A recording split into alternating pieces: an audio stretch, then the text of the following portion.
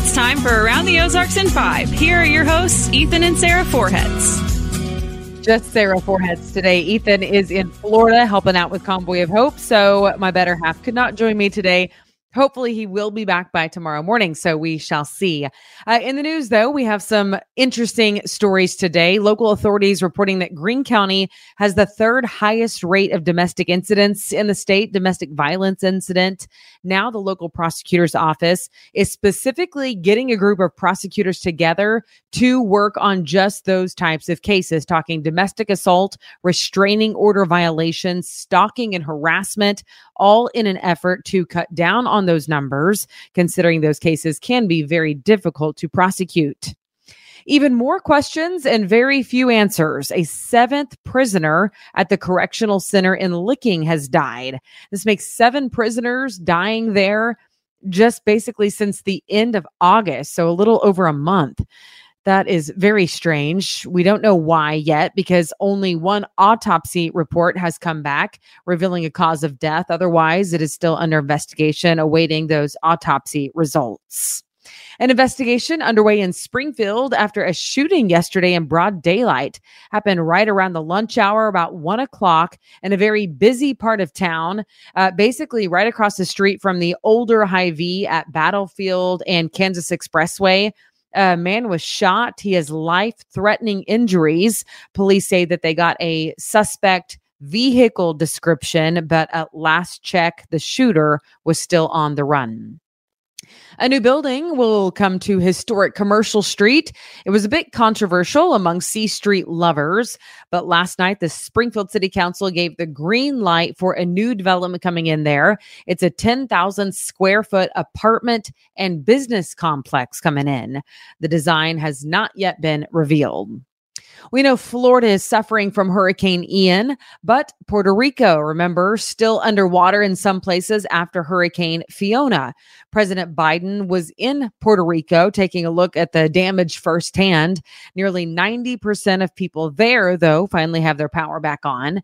The president announced $60 million worth of funding that is from the bipartisan infrastructure law to help bolster Puerto Rico against future hurricanes. The president will be in Florida later this week looking at the damage from Ian. All right, Planned Parenthood, get this, has now plans for a mobile abortion clinic in the form of a traveling RV.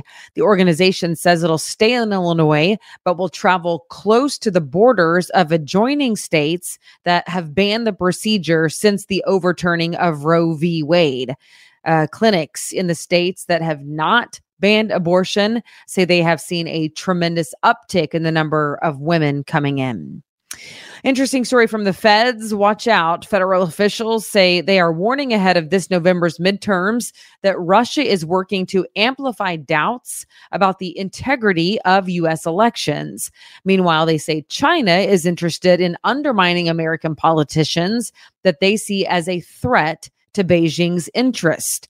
The AP, Associated Press, obtained an unclassified intelligence advisory saying that China is probably seeking to influence our elections and select races.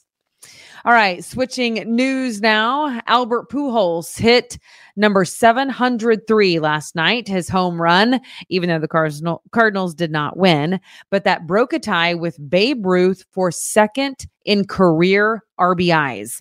That hit gave Pujols 2,216 RBIs, passing Babe Ruth on the all-time list.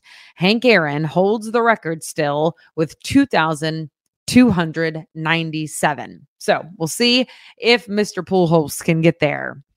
All right, this Friday is the first Friday Art Walk. Should be a nice time to get outside. It's from 5 to 10 p.m., the first Friday of each month, happening in several locations, all in downtown Springfield. All right, that is your news for now. Don't forget, pray for Florida. It is still a mess down there indeed.